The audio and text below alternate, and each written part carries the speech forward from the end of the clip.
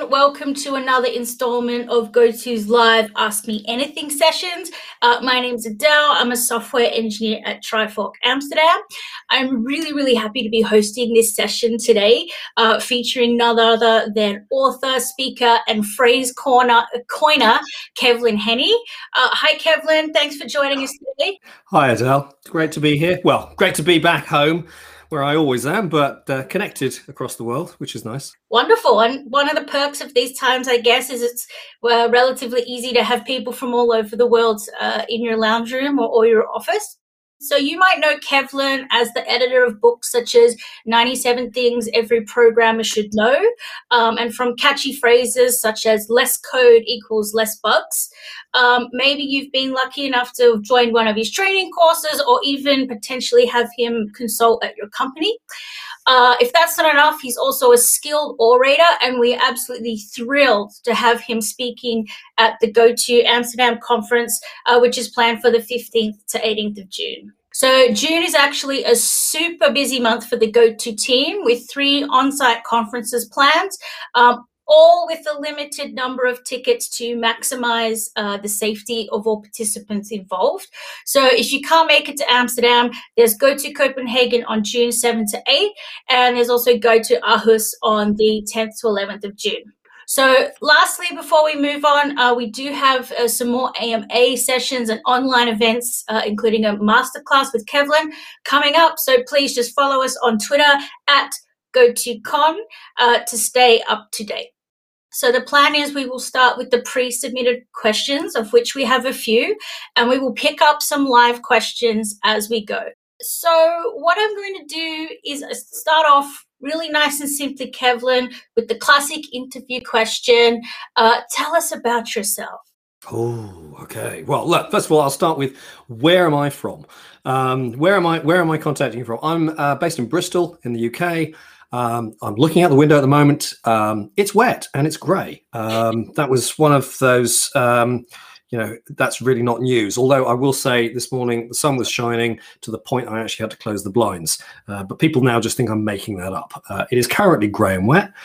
So I work for myself. I've done so, 21 years now. So I've worked for myself for that period of time. I do training, I do workshops. I do bits of consultancy, writing, reviewing, all this kind of stuff. And that takes me across code as well as people, I guess. That's where I'm most interested. The practices, the more timeless things, I'm very interested, obviously, in certain things that happen now. But anything with a version number, I'm probably not the best person to keep up to date with. As I discovered many years ago, it's the things that are consistent across these, not the things I can look up in the docs that I'm interested in. I'm kind of interested in what underpins it all. Turns out that human beings have not evolved that much in the last couple of decades when it comes to software development. We are still incredibly human. So that's kind of me. Wonderful. Software, of course, is a technical discipline, but more and more, as long as humans write code, which I hope is for a very long time yet, there's always going to be human problems involved, and always trying to problem solve from that level in a way that humans can relate to each other efficiently, and also to write code that's friendly to both our future selves and also to our colleagues. So what I'll do is I'll just jump into the pre-submitted questions now. We have one from Ian. He has a question about hardware. So he says, how can I manage agile software development versus with not so agile hardware? That's kind of a good question. And that's interesting because I don't know the exact kind of hardware, because one of the funny things that I experienced at a company a few years ago that I was visiting was they said they had a problem, is that their software people were less agile than their hardware people. So that was, in other words, there's a kind of an assumption here. It's like the hardware people had actually got a relatively stable approach to updating their hardware, and they basically had a fairly consistent value stream. But it's the software people who were struggling to kind of keep up. Now, obviously, that's not true everywhere, but it does highlight the fact that there's an assumption about what is the rate of change, and it's not consistent. When it comes to how can I manage the agile software development versus not so agile hardware? It does depend mostly. Let's talk about people. Comes back to some of the people stuff. Half of it's about communication. So the question is, what is it that's not so agile? It's not so much the hardware. In many cases, it's what people are planning to do with the hardware, or when they're expecting things, or even how they communicate. That might be actually the problem. The communication is not flowing. So it may turn out that half of what people are experiencing is actually a communication problem. It's a people problem. And the process of hardware may not have shifted enough, and the people are still kind of communicating in batch, kind of like communicate, stop, leave it a few months, communicate, stop, leave it a few months. So that's half the problem. It's not actually so much necessarily the hardware, although I could be wrong here. But in some cases, it's not as much the hardware as it is the culture around the hardware. But the other thing is, with agile development, the idea is, well, in what way are you agile? In other words, what are the bits that can be more fluid? In other words, rather than seeking a kind of a stock option that is just like, right, here's agile by the book, let's just do that. There's a case of like, well, hang on, what is it that we want to get out of this? I mean, no, it's not a good objective for somebody to really say we are going to be agile. Why? Because everybody else is, or because I heard it's a thing we should do. It's like, well, what do you want to get out of it? And look at it like that. Treat it as a problem-solving approach. And that, I think, is half where the answer lies. It is a problem to be solved. If there is a problem, how do we do that? And that, I think, is where the answer lies. And it may actually be quite unique. One of the earlier Scrum books that Ken Schwaber wrote, it wasn't the first Scrum book, it was around 2005 or so. He talked a lot about doing this with hardware and managing a Scrum team from a hardware sense. And I think that's the point, is that your solutions will be different and they will be adaptive, which is what they should be. So in that sense, the interface between an agile and a hardware group is probably along the same lines. So there's no fixed answer, but it's kind of yours to discover.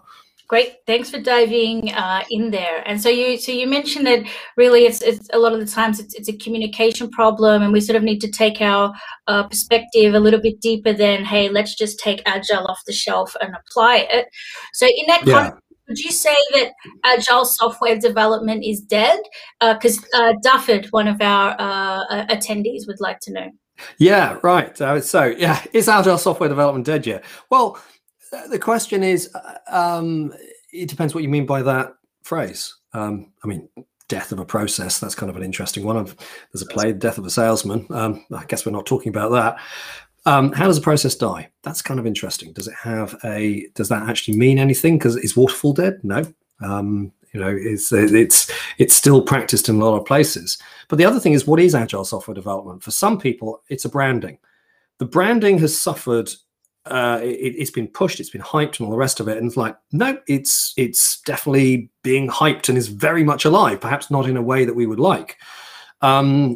Is agile as was intended by the original manifesto, which is 20 years ago this month, is that still alive? Yeah, absolutely. I don't think it's ever going to die. I mean, you can call it something different. What's happened is, what we've seen is, this is the curious thing, because I find myself sometimes criticizing elements of agile. I'm not a big fan of certification schemes. I'm very skeptical of some of the approaches to scaling agile. They answer the wrong question. The question is not how do we scale up? The question is how do you scale down? Instead of thinking like how do we scale it up? Scaling has two directions, and people only think there's one. So I'm very skeptical at certain times, but at other times it's a case of like, it's been rampantly successful. And you can tell that by all the people are saying we're not agile. And then you look at what they're doing. Oh, you DevOps people, you're doing nice one. You've really embodied the agile principles incredibly well and taken all those ideas from the late 90s and really put them into practice and are running with that. The lean people who've decided to distance themselves, wow, that's really agile, the stuff that you so in other words, it's successful in ways that go beyond the original branding. And in that sense, I don't imagine it will ever die. We just call it different things every few years, and people will specialize. People tend to focus on one aspect or another, and maybe it's more technically focused, or maybe it's more business focused, and people will give it different names, and they will try and differentiate themselves because that's what human beings do, and it will be rampantly successful. So in it's very much a whole situation of Phoenix Phoenix being born from the ashes type thing. Yeah, yet no. When we run out of software or humans doing software, then it will be dead.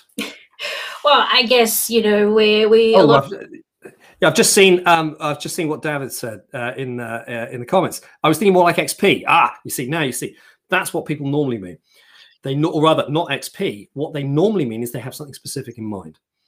When they say, I'm going to use a very generic term, agile, but actually I've got something very specific in mind. And extreme programming, let's talk about extreme programming just for a moment.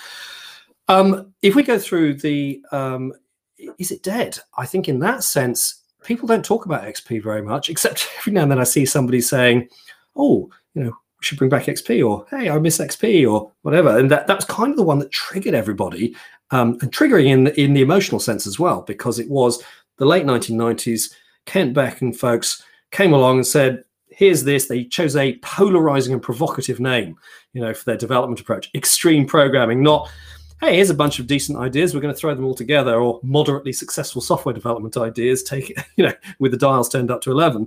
No, we're going to allude to extreme sports, which makes people think, you know, oh man, this is high risk and highly dangerous, which one sounds sexy and two is completely wrong, because nobody wants to hear that their software development is high risk. I don't want to, you know, you had lots of people recoiling from that, just as many other people were running towards it going, oh, this sounds so cool. You know, maybe I can program like they do in the movies, because as my kids were disappointed to discover, programming is nothing like it is in the movies. You know, you don't necessarily have like techno blasting out in the background, multiple screens, the screen projected, you know, the images on the screen projected onto you, and like, you know, just minutes to do all kinds of whatever. It's disappointing. You know, you look at a room full of successful software developers, and it is indistinguishable from a room full of people looking at pictures of cats on the internet. You know, that's what successful software development looks like. So the point there is, for some people, it's like, hey, at last I get to work in something that sounds cool, extreme programming.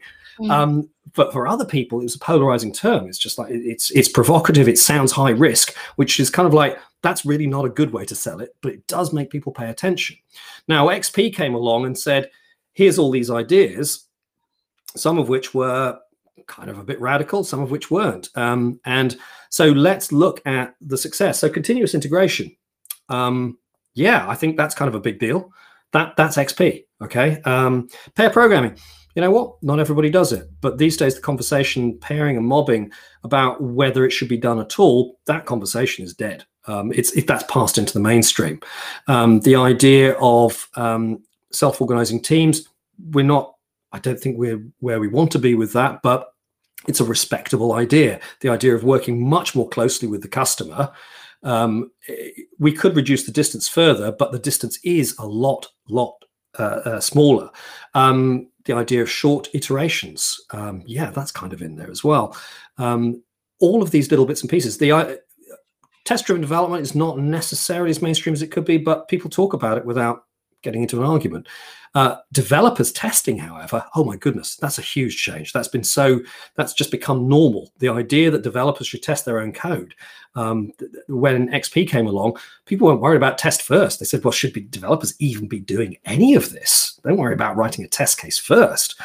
So in other words, it has been, in some ways, it's a shame that people aren't out there advocating XP more. It comes with a set of technical practices, which I think are still highly valuable, really focused things. And we've kind of shelled out the husk, if you like, a little bit in the agile space. It's like, oh, well, let's leave the technical practices out and just talk about kind of like the management style practices and business view.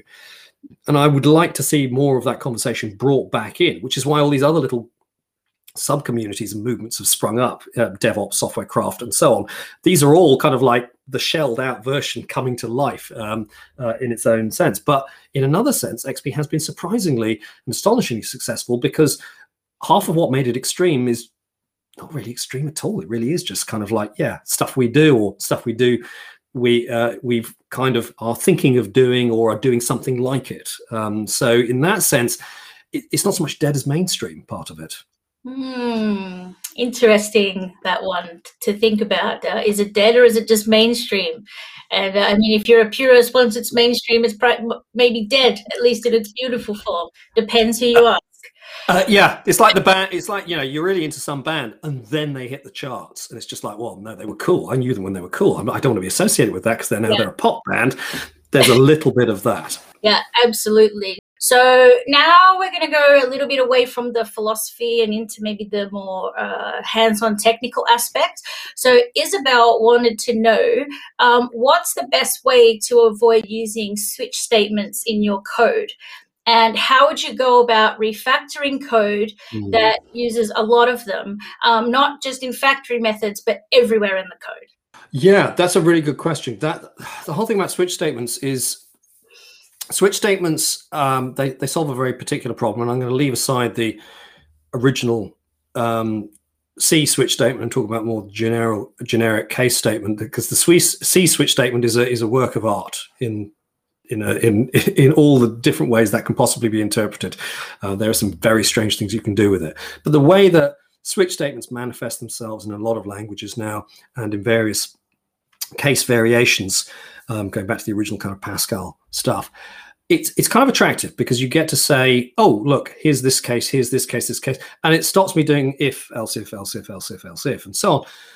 But the problem there is that what can start out as a good idea can start growing. The convenience enum you had suddenly becomes this monster enum with 40, 50, and it keeps on growing cases. And suddenly what started off as a really economic and simple way of expressing, hey, here's four things, four options, fits nicely on the screen, becomes this kind of it's monster. And the problem is it has this very predictable maintenance path. Oh, we've got a new case. Okay, go and add. And even worse, where that case starts springing up, where you see the same structure recurring around the code. And that's kind of like an invitation to say, what are we going to do about that? This is a recurrence. It's an explicitness that is now getting tedious to read, and it's now gone from being easy to error prone. So my kind of answer to this one is surprisingly hasn't changed very much over the years. A lot of people immediately jump on the idea of like, hey, let's refactor to subclasses, create a class hierarchy, polymorphism, all the rest of it. I'm a bit more old school. My first impression is, okay, I need a table. I need something to look up, because that's what we're doing. And maybe I'm just looking up a value, or maybe I'm looking up a behavior. And that I just mentioned C earlier on. That's where I really learnt that practice, and that has never left me. I actually wrote a blog recently, which is called Out of Control, which is, well, I call it a blog post, but it's more like an essay. I can't remember how many thousands of words it was, but I went on a real tour around this kind of whole space, and that was a piece of an example code. There were lots of things to demonstrate there, but it's part of a theme of like, well, why don't we create a table to look up in? And that, in many cases, a switch statement can be replaced by a table, either a table of values or a table of behaviors. And that whole idea of behaviors is a lot less contentious now than it used to be, because a lot more languages have got equivalent of lambda expressions and the like. So I can simply just say, oh, it's this case, go and look that up. And so that is, I think that's for me is my normal first thought. If I suddenly discover I've got similar switch statements and I've got two variant behaviors, then that starts looking like maybe I need an interface and some classes, but I don't jump to the subclassing solution first of all, which is, if you look at the original refactoring book by Martin Fowler, that's kind of like replace switch statement with polymorphism. The theme of that I still hold. In other words, the polymorphism is done through an individual functional abstraction. You don't necessarily need a whole class-based object, or rather, the class already exists. It's something simple. Take this, return that.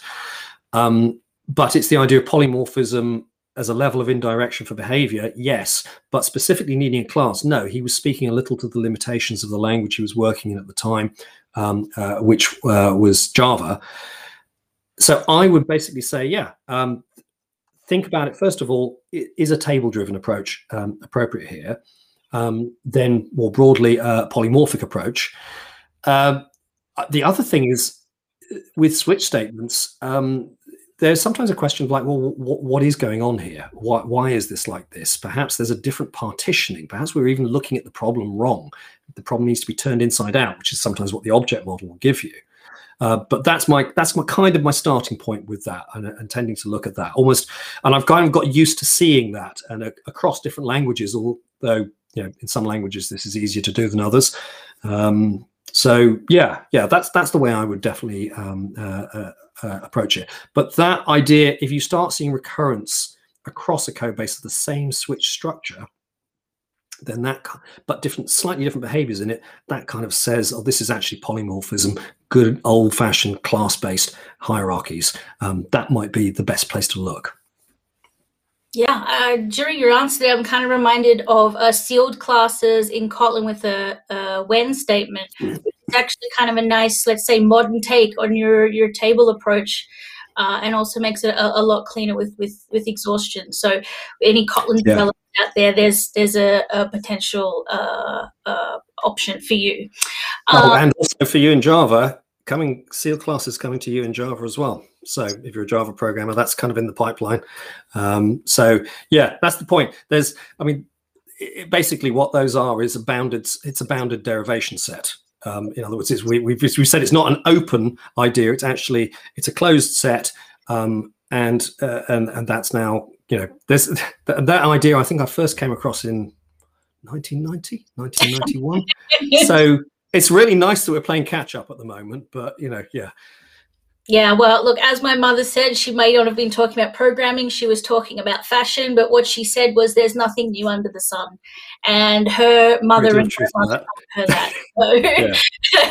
So, very similar, we're seeing that play out today. So we're going to hear from Isabel again, because she has another sort of quite technical question. She heard that using functional and imperative programming together should be avoided. For example, calling the for each inside a stream in Java. What's your opinion or take on that? Is it correct? I think, well, first of all, I think we need to differentiate, because there's a lot of terms that are kind of competing for people's attention at the moment, and there's a lot of sets of understanding. So when we talk about programming paradigms, some people tend to look at it as functional versus imperative, and that's actually the wrong level. It's imperative versus declarative. Functional is a kind of declarative. So in other words, we need to be comparing like with like, and declarative also covers logic-based programming. It covers non-Turing complete things, pattern matching and things like that as well. So really anything where you're just basically saying, look, here is a structure and that is enough. I don't need to say anything more about how it does it. In other words, I'm not requiring anybody to be imperative about it, to instruct. It's free of instruction is one way of looking at it. And functional is simply one of many approaches. There's a wide variety of declarative approaches. Now, at the moment, because functional programming has kind of had I think it's kind of peaked, but a few years ago, it kind of really was growing in people's awareness, which is about time. It was growing in people's awareness, but unfortunately, it's devoured all of the other declarative things. Whenever anybody sees anything declarative now, they call it functional. It's like no. That one's actually already a paradigm on its own. So a lot of the stuff. So the thing here is, what is it that we want to focus on here? Because most languages are not single paradigm; they are a paradigm blend. And if you think of a paradigm more rather than a pure view, paradigms like a mixing desk, or paradigms are like mixing desks. There's different qualities and there's different amounts that each fader or each dial can be. And what we find is that paradigms are not mutually exclusive. So, for example, when people say immutable data, that's not functional programming. Oh, sure, functional programming does that, but functional programming is not the only game in town. And immutable data is actually a very important part of reference-based object orientation. That one goes back decades. The thing is that the mutability setting is not all the way near the top as it is for functional, but it's still not all the way at the bottom. Whereas for procedural code, it is much closer to the bottom. So the thing here is that we want to, the reason this point about mixing styles, you're always mixing styles, particularly if you're working in Java. You can't do functional programming in Java. So anybody out there who thinks you can, I'm sorry. You can borrow functional programming ideas. You can have your style influenced. But Java is not, and I cannot imagine it ever will be. All they did in Java 8 was add streams, which is data flow programming. And which clearly has some compositional relationship to some of the functional ideas, and many functional languages make that easier. And it also had added lambdas, which are a feature that are common to many languages. It's not unique to functional programming. So, for example, the ALGOL 68 programming language you could pass around free procedures. It's one of the most procedural languages I've ever seen. Highly influential. People don't use it, but they normally work in languages that have had an influence. So all of you out there, if you've ever wondered where the void keyword came from, that was ALGOL 68. But you could pass freestanding procedures around, which these days people call lambdas, even though they're absolutely not lambdas. You know, Java lambdas allow me to do side effects. They don't obey the 3 laws of a lambda. The one thing Java lambdas are not is lambdas, but damn, they are convenient. They allow me to pass little pieces of code around freestanding as if they were objects. So in Java 8, Java became more object-oriented. It may have become a bit more functional, but it finally became an object-oriented language. So 2014, if you want to know when Java became object-oriented.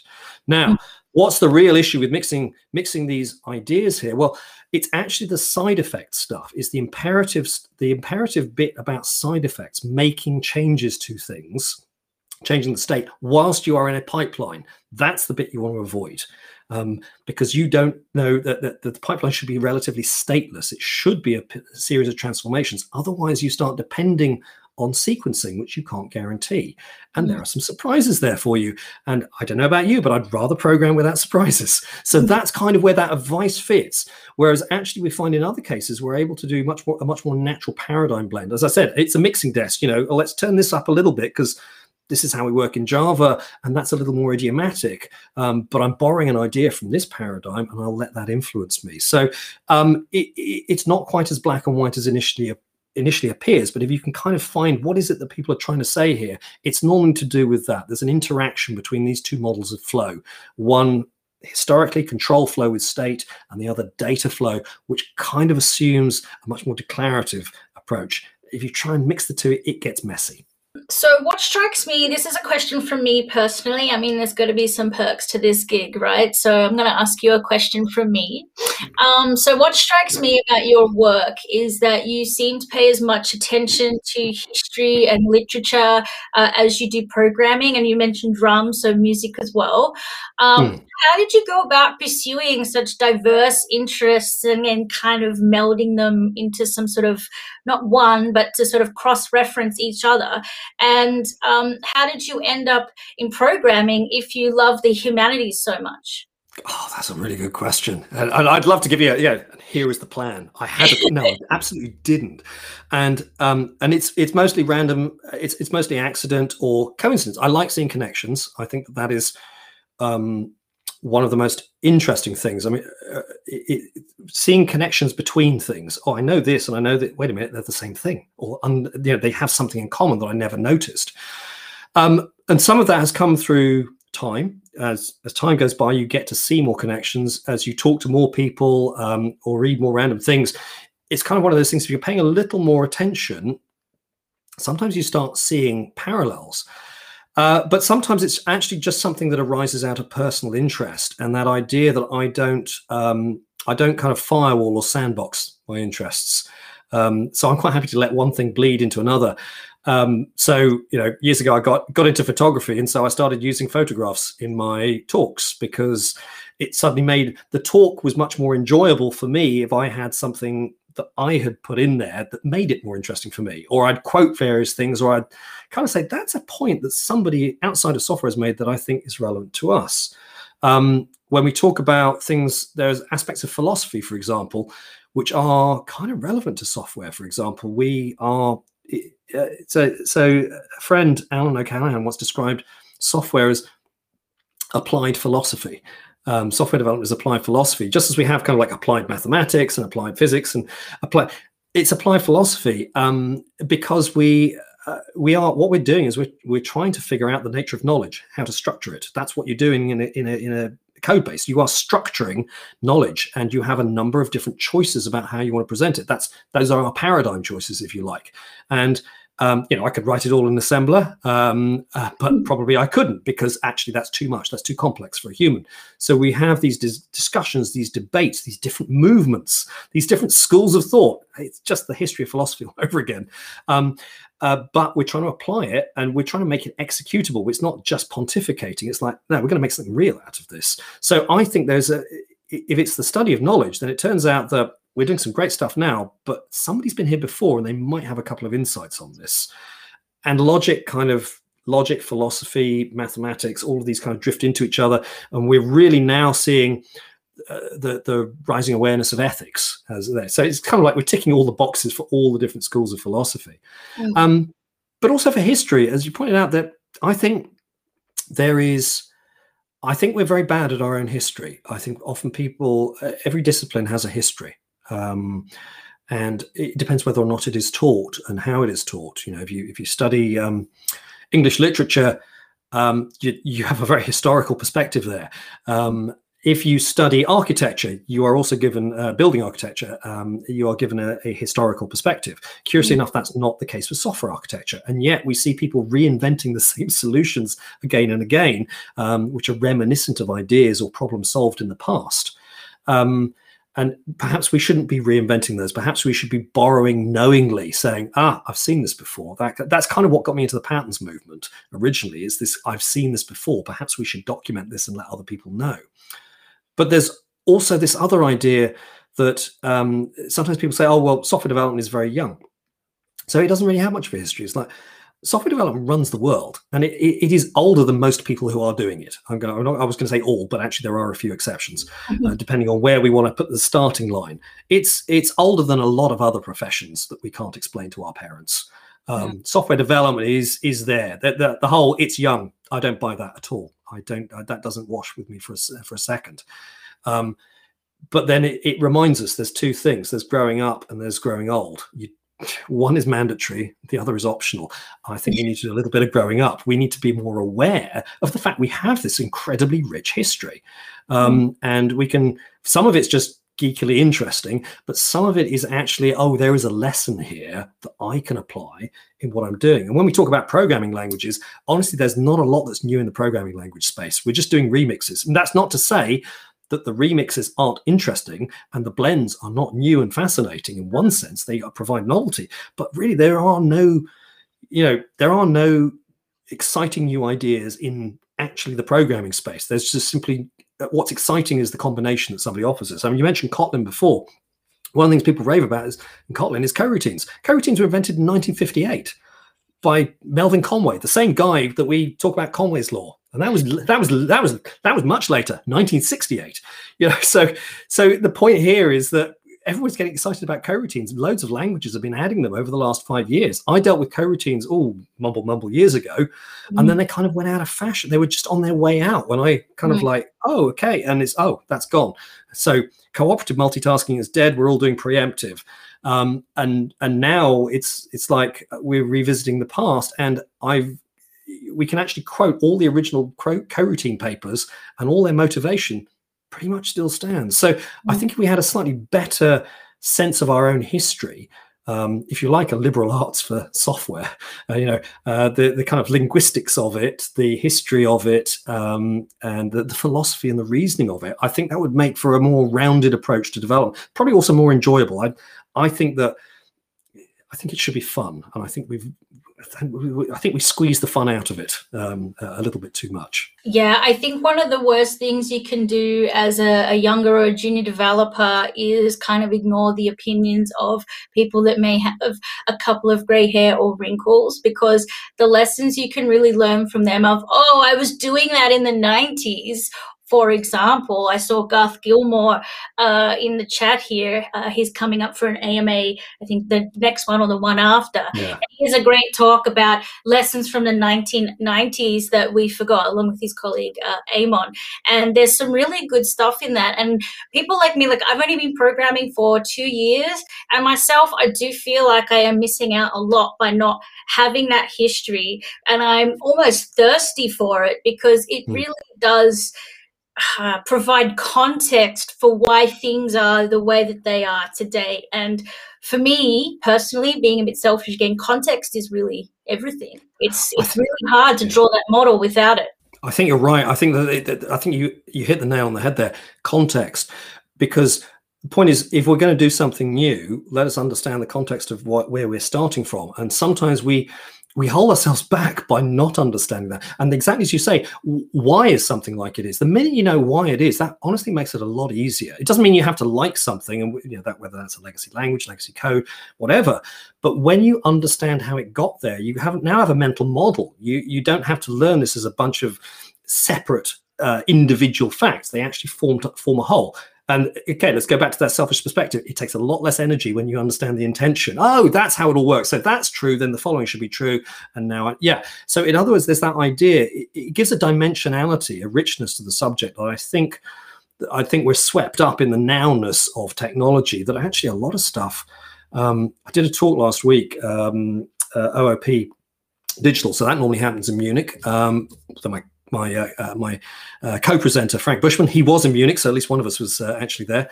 And we were talking about the next 30 years of development, because the OOP conference, it was having its 30th anniversary this year. And we previously did a 30 years of object orientation. Frank and I have done a talk, 1968, stuff we knew in 1968 that has now come to pass. In other words, and it turns out that most of what has happened has been enabled by not necessarily new ideas. The ideas were out there, but we've been able to explore them because in many cases hardware has allowed us to.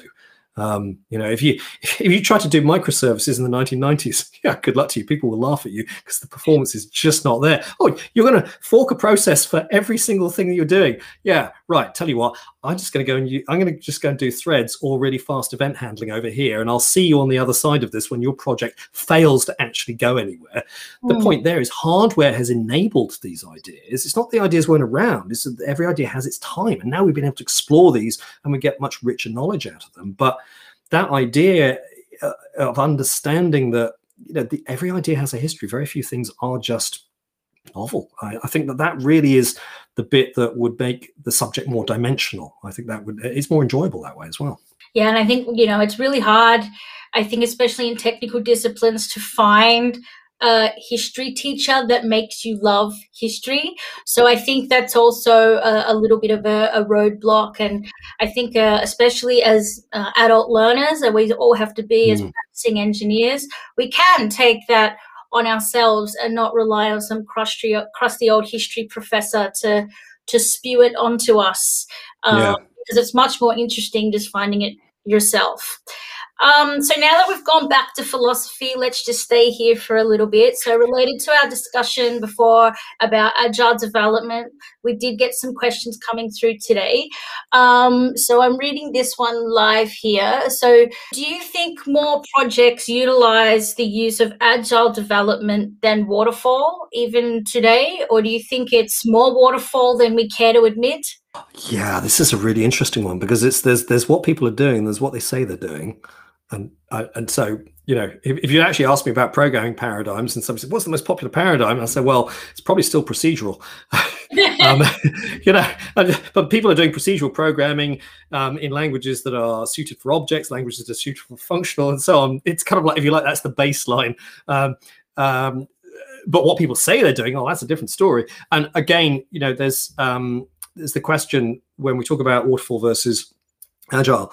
What are we including in the agile? Is it just me saying I'm doing that? Am I doing Scrum? Am I doing Safe? Or are we actually refining what we're doing? Do we have relatively autonomous teams that manage their own work, that own their technical practices, that adapt their technical practices when they go, let's just try this or do that?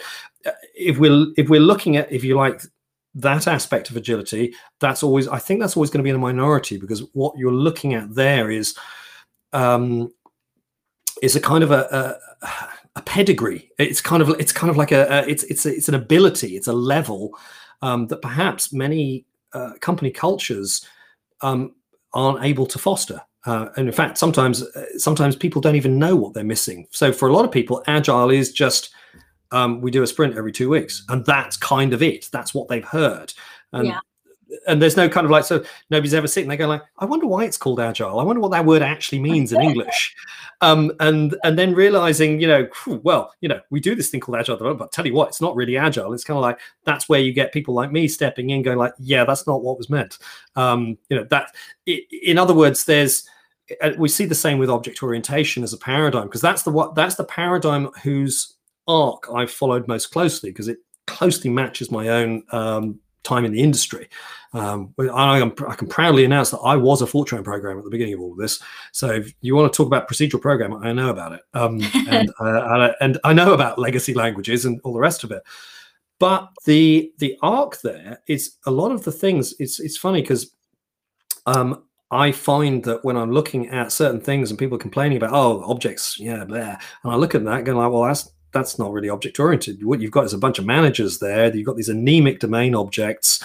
Your behavior is very procedural, but now you put it in these big modular blocks, and it's just like, yeah, you're using objects, and we're kind of seeing the same thing happen with functions. People are, and functional hybrid languages and so on. What people are actually doing versus what they could be doing is kind of different.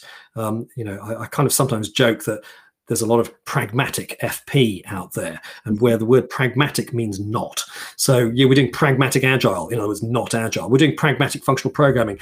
Yeah, actually, it's just procedural with a little more functional composition. But yeah, we've got pragmatic side effects and all this kind of stuff. It's a big mess, and anybody who got into it for the original reasons or has kind of been busy looking at, what does that actually mean? They're going to be hugely disappointed by what happens in practice. So in that sense, I think we're not doing, waterfall was never something that people really did. It's something they always faked. There are places that did it. It's mostly what people said they were doing, and then they had to work around the edges, and the degree to which they worked around it was generally the kind of the interesting thing there. The two process model, I was familiar with that. Working in one company is like, here's what we say we're doing, here's what we're actually doing, and we publish this one but actually do this one, which I guess was in one sense quite agile from a internal perceptions point of view. So I think in one sense agile is what was meant is probably more popular than waterfall, but in terms of what people are trying, yeah, that's probably true as well, or what they say they're doing, that's probably also true. But I don't think either of them, curiously, I don't think either of those is dominant. I think most people are in the middle space. They don't really have a name for what they're doing, although they borrow a name in every now and then. Right? It's water scrub. Yeah. Well, actually, there was a really good and very honest write-up years ago. It was called the Whitewater Rafting Process. This is in communications of the ACM. And they took the idea of the waterfall and they kind of said, well, actually, working in a small company, it's more like whitewater rafting. And it's just like, and that was exactly the experience that I'd had in a small company. And it was, yeah, that's actually really good. And so it's not really agile. It's certainly fast moving, but it lacks the intelligent directedness and reflection, perhaps, of agile, and the wisdom of reasoning about your practices and so on. It borders on chaos, but not always in a positive way. But sometimes it works out. But I thought the whitewater rafting metaphor was quite good. Another incarnation we have from the chat here from Garth Gilmore, who I was mentioning earlier. He says. Right, Garth. He says that one of his friends worked for a company who claimed they had an iterative approach. Iteration 1 was requirements, iteration 2 was design, and iteration 3 was coding. Yeah, I know. Maybe it's not the same. Maybe it's not the same company, Garth. But I remember a piece of work I didn't get a few years ago. Somebody wanted me to run a workshop at their company. And honestly, this does sound like the deep past because it was actually at their company on site. Goodness, physically co-located. Me there, me with the people, and not socially distanced. I can't even remember that.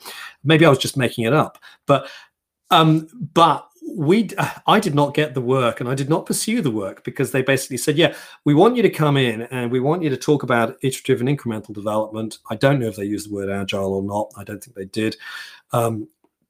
And we iterative and incremental development, we want you to workshop this for our people, and we want it to follow our approach. And I said, oh, what's your approach? And it was kind of almost exactly what Garth just said. And I said, Those are not iterate. That's not what the word iteration means, implies, or was ever there for. That's just like, we just took the word phase and replaced it with the word iteration. It's like a colleague of, like a colleague of mine. I remember he had to give a management briefing on component-based development many years ago. So he took his management briefing from a few years before on object-oriented development, just did a global search and replace the word object for component, and that was it.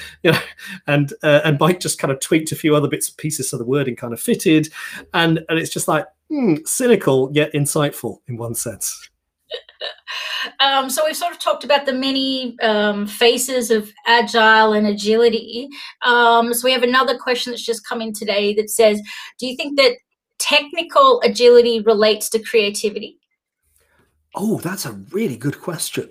So first of all, I'm going to say I had never thought about it like that. So thank you for that insight, because I think it does. I think it is linked to creativity, or rather, technical agility does demand that. And I think that we are also, and one of the brandings that I'm not very keen on, that I sometimes hear people talking about, is that when developers are talking about UI designers, they will refer to the UI designers as the creatives. Sometimes you get that within the organization. It's self-enforced. And they say, oh, the creatives and the developers. And it's just like, really? Software development is one of the most creative things that human beings do. And I get that from so many developers. They say, oh, I'm not creative. And that's because they're, in one sense, been straitjacketed into thinking, what does creativity mean? It means I need to be able to do a painting, play an instrument. In other words, very conventional forms. And I'm kind of the belief that software development is one of those. You're creating something from nothing, really. I'm going to fabricate a whole internal life for this software. That's what you're doing. You're going to say, right, I'm going to follow this kind of paradigm, this approach. I'm going to organize my modules to do various things, and I'm going to structure this. So there's the internal structure, and then I'm going to make it do something. You're just going to take a freestanding universal computing device and make it do something. That is insane. If you drop this one into a time machine to somebody decades ago, that they would just go, this is creative. This is hugely creative. How can it not be? So software development is one of the most creative things that you can do. It's just that it doesn't normally stack up against the other arts, because people have because we have a long tradition in these other ones, that this newcomer to the block, people say, well, just because you're good at playing a musical instrument does not mean that you're automatically good at composing poetry. Just because you're really good at software does not mean that you're, you can't paint, but hey, you can do software development. I'm not creative. Good grief, that's not true. So the question there is, it demands creativity in one sense. You are always thinking about new ways, new combinations, creative problem solving, but also creative exposition about how you choose to structure things, and that technical. And then actually, so I think that's in the subject matter. I think that's in the space. But that question is about technical agility, and that is really important. That's a very nice term. That it's very specific, but it demands the original meaning of the word agility. That idea of being, there's a quick-wittedness to it. There's a speed and a change of direction and a responsiveness, and reading the situation and being able to create something that responds to that at a technical level. And I think when you frame it like that, it becomes obvious that to achieve that, it now wants the creativity. So I think we all go in it as creatives, but sometimes that's not recognized. But I think if you say, let's talk about technical agility, then I think that's kind of like a public acknowledgement. Yeah, we need that. Yeah, you are creative after all. Come on in. I think that's where it's at, because it's not a fixed set; it's an open set. That's what makes it so exciting. It's that's our canvas. That is, that's what's being played. What we've got to play out and figure out. I think also that's why we do see quite a bit of success with these self-organizing teams. I mean, you would never mandate to a great artist that they have to produce their work in a specific way. I mean, we have this stereotypical and accepted impression of this crazy artist who just works their own hours and does their own thing, and they produce these great things. Yet for something so creative, a lot of people are mandated how they need to spend their working hours and the framework works that they need to use. And I mean, it becomes natural then that they might have, for a lot of people, a wing clipping kind of effect.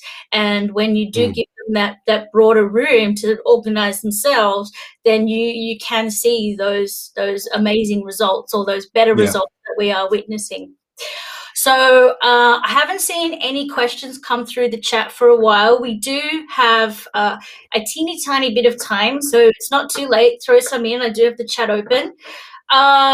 So again, I'm going to ask a question that it came up. It's part of your frequently asked questions, I'm sure. But the question is, why 97? And the reason this is special to me is actually the number 97 has been my favorite number since early high school. I don't even know how it became my favorite number, but it is. So I'm really, really interested. Okay, so I'm going to ask a slightly random question here. Are you a synesthetic? You're putting me on the spot here because I don't know what that means. That's fine, because you've probably, that's absolutely fine. It's so yeah, it's one of those things that some people know and some people. So synesthesia is cross sensory wiring, and so some people associate numbers with colors. Or words with colors, that kind of thing. So that's a very particular kind of synesthesia. Other people associate positions with sound, or again, they have a spatial. It's different to spatial awareness, but they have a positional way of thinking about things. In other words, it goes beyond what is initially presented. So yeah, I didn't know the word synesthetic until I discovered one day, oh, that's you, Kevlin. So for me, 97 actually it's actually quite a nice combination of colors. It's a prime number. It's which is true, but not necessarily useful in this case. It's a really nice number. I like it. It kind of feels mathematically kind of like, oh, there's something, the relationship between, I don't know. I don't know. It feels very comfortable. However, I didn't originally come up with the 97 constraint. The first book in the 97 Things series was by Richard Monson-Haefel. And that was 97 Things Every Software Architect Should Know. And so I've been responsible for 97 Things Every Programmer Should Know. And I co-edited 97 Things Every Java Programmer Should Know with Trisha G. And the 97, and there's now been a whole load of other 97 Things books. It was kind of like, there were 3 of them about 10 years ago, then a hiatus of nearly a decade. And then we've had a whole slew of these things coming through now. And the 97 was originally set by Richard, and it happened on Bruce Eccles. He has a private programming list, and Bruce Eccles was perhaps better known for books in the 90s and early 2000s, Thinking in Java. And he wrote a number of these things, and I've met Bruce on a number of occasions, dating back that far, I guess. And so you get an odd lot of people, a good cross-section of folks from the industry who have had some influence. And Richard had to do a talk. He had to do a talk that was 10 things every, and he'd already submitted the title, 10 Things Every Software Architect Should Know. And he went to the list. What a great piece of outsourcing and crowdsourcing. Hey guys, I've just submitted this. What 10 should I talk about? Anyway, 30 suggestions later, he says, you know what? I think there's even more here, and we could probably do a book. And he went and had a chat with O'Reilly. But he sort of said, well, probably what would make sense is if each item is about 2 pages long, we have about 100 items. But 100 is, that's who hasn't done 100 things? So let's choose another number.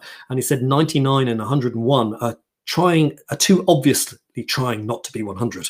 It's kind of like, no, I'm not 100. I'm not with him. No. It's just coincidence. Me, 99, I'm here, and so's 100. But 97's got just enough distance, but it's about the right order of magnitude.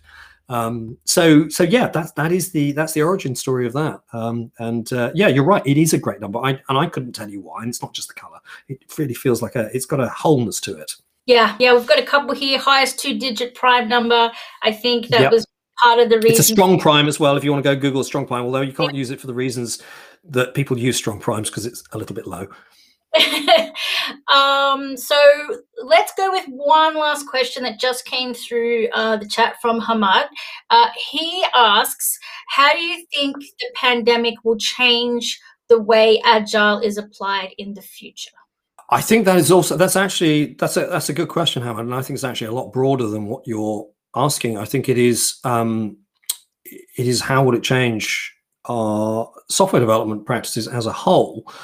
That what it's done. So first of all, one of the standard articles of faith historically in agile development was co-location.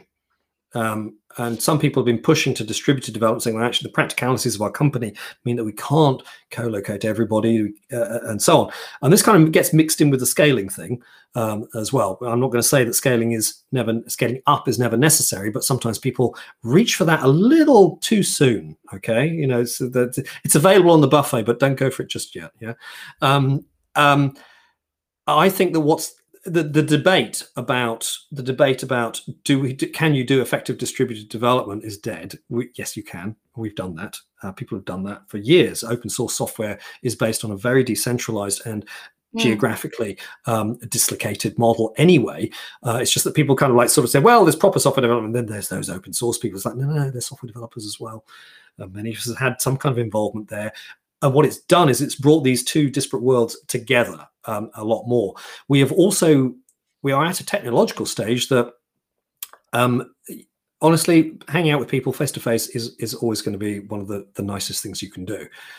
But the possibilities that we can actually continue doing our work, at least partially. So, when the all clear is eventually given and we can all go back to our offices, I don't think we're going to all go back to our offices the way that we did before. I think that it is much more, I know a number of companies have spoken to me about the fact that they're saying, you know what, the working from home and working in the office, the role of the office will change. That's where I go to see people. It's not necessarily where the work always happens. We historically have said, here's a geographical location where work happens. And it also happens that we meet people, and there's all that. What we may end up doing is saying that's where we meet people. And sometimes we do some work there, but that is not the only necessary place of work. That, I think that we're at that point where the working from wherever you are has, it's the digital transformation people were talking about. There was a tweet going around last year, who drove the digital transformation of your company? 1, your CEO. 2, your CTO. 3, COVID-19. And, that captures it. So in other words, that fluidity, the fact that now we have got all of our tooling, this is this curious thing that software developers always get tarred with this brush of, software developers are not very communicative. They're all introvert and this, that, and the other. And they don't. I do writing, as in creative writing. Honestly, you have no idea what a group of introverts is like unless you hang out with a bunch of writers. That's a properly introverted profession. Software developers are surprisingly gregarious, but if you think about it, they've been busy creating technologies for the last few decades to try and communicate. That's what they've been trying to do. Hey, who invented email? That was a developer. So the point there is that we've created all of these things, and now we're actually able to use them. And so I think that we've been pushed from one extreme, and we were kind of nudging towards a little bit more remote work and so on. And I know I've been remote working in some capacity for a very long time, but a lot of my other work has been definitely defined by it being on site. But people were nudging here and there, and there's a little bit of movement here and there. It's like cashless as well. A little bit of movement here and there, getting there, and then suddenly we've all been pulled over here. It's like, actually, no, you're not going into the office at all. All of your work. And what we've all realized is, honestly, it was nice to see people, but I don't think it's going to go all the way back. I think that we're now here, that whatever we do is going to take that into account. And from an agility point of view, that's where we kind of understand the individuals and interactions. Some of those interactions are going to be mediated, and some of them are going to be physically co-located. So I think that is a huge, I think that's kind of like a huge thing there. Our tooling takes up the slack for a lot of the other things that we're able to do. We've now got a transparency there that's hugely available. But I don't want to sound like some tech bro kind of talking about the future like this. I think the big challenge for agility is that idea. What agile development in its more beneficial forms is about is people. And I think that's the thing we have to pay attention to. That's the thing we really have to pay attention to. It's kind of from this point onward, we keep always talking about a level playing field and a meritocracy and all this kind of stuff. And actually, we're plagued with problems in technology. And this is we could go either way on this one. From this point on, and whether we are talking about diversity and representation, whether we are talking about mental health in the workplace, actually not being able to connect with people at the right level, that is a challenge that we have been given. So we're opening something up, but we're also, it's not a guarantee that just because it's available, that possibility is available, that it happens automatically, because all the other scenarios can happen. So I think that's the responsibility. It's that I think the technology is doing just fine. Thank you very much. Although, I say that, but every time I log onto a different piece of video conferencing software, it's just like, oh, you've ignored my default mic and all the rest of it. It's the perennial printer problem, but now we've got more hardware choices. I think the technology bit, that's going along really quite nicely. We need to kind of go back and say, technology is about group intelligence. That's why we have teams. To harness group intelligence, we need people who don't all think the same, and we need to make sure that everybody's doing okay, because everybody's in a different place geographically as well as other situations in their life, and we're accommodating that kind of, but I think that's the challenge for the next few years, and that I think falls within the remit of what many people consider and why many people were drawn to agile development, is it has a kind of a slightly more human-centered approach from its technological perspective when we look at it through that lens. So I'm actually really fortunate at Trifork Amsterdam is we're actually in the middle of moving office, and we'll get a brand new office later this year. And they are actually asking for employee input as well. And personally, I think it's come at the perfect time, because we can completely design our office space for this new, to use your favorite word, working paradigm, where we might go home to get our headphones on, work done, but then come to the office to actually meet and collaborate. And that way we design our workspace to reflect that, with more whiteboards, more open spaces, et cetera, et cetera. So it'll be interesting. I'm really excited, and I think I'm super lucky actually to just be in that fortuitous position of timing. But I'll let you know. Call me up in 2 years if I'm as optimistic. But on that note, unfortunately, we have run out of time. There are a couple of questions still in the chat. I'm not going to volunteer your time for you, but maybe you can answer them in the comment section. One of them's Dylan. I think he's a really good friend of yours, so maybe next beer or so. But I would like to Dylan, yes. Yeah, so I would like to say thanks to Kevlin and also to our participants today. I've been keeping an eye on the chat. It's been nice interaction. So really, thanks so much for that. If you have liked what you've heard here, it actually isn't too late to join Kevlin's online masterclass, which starts tomorrow, Feb 18. The topic is architecture with agility, and last-minute signups are more than welcome.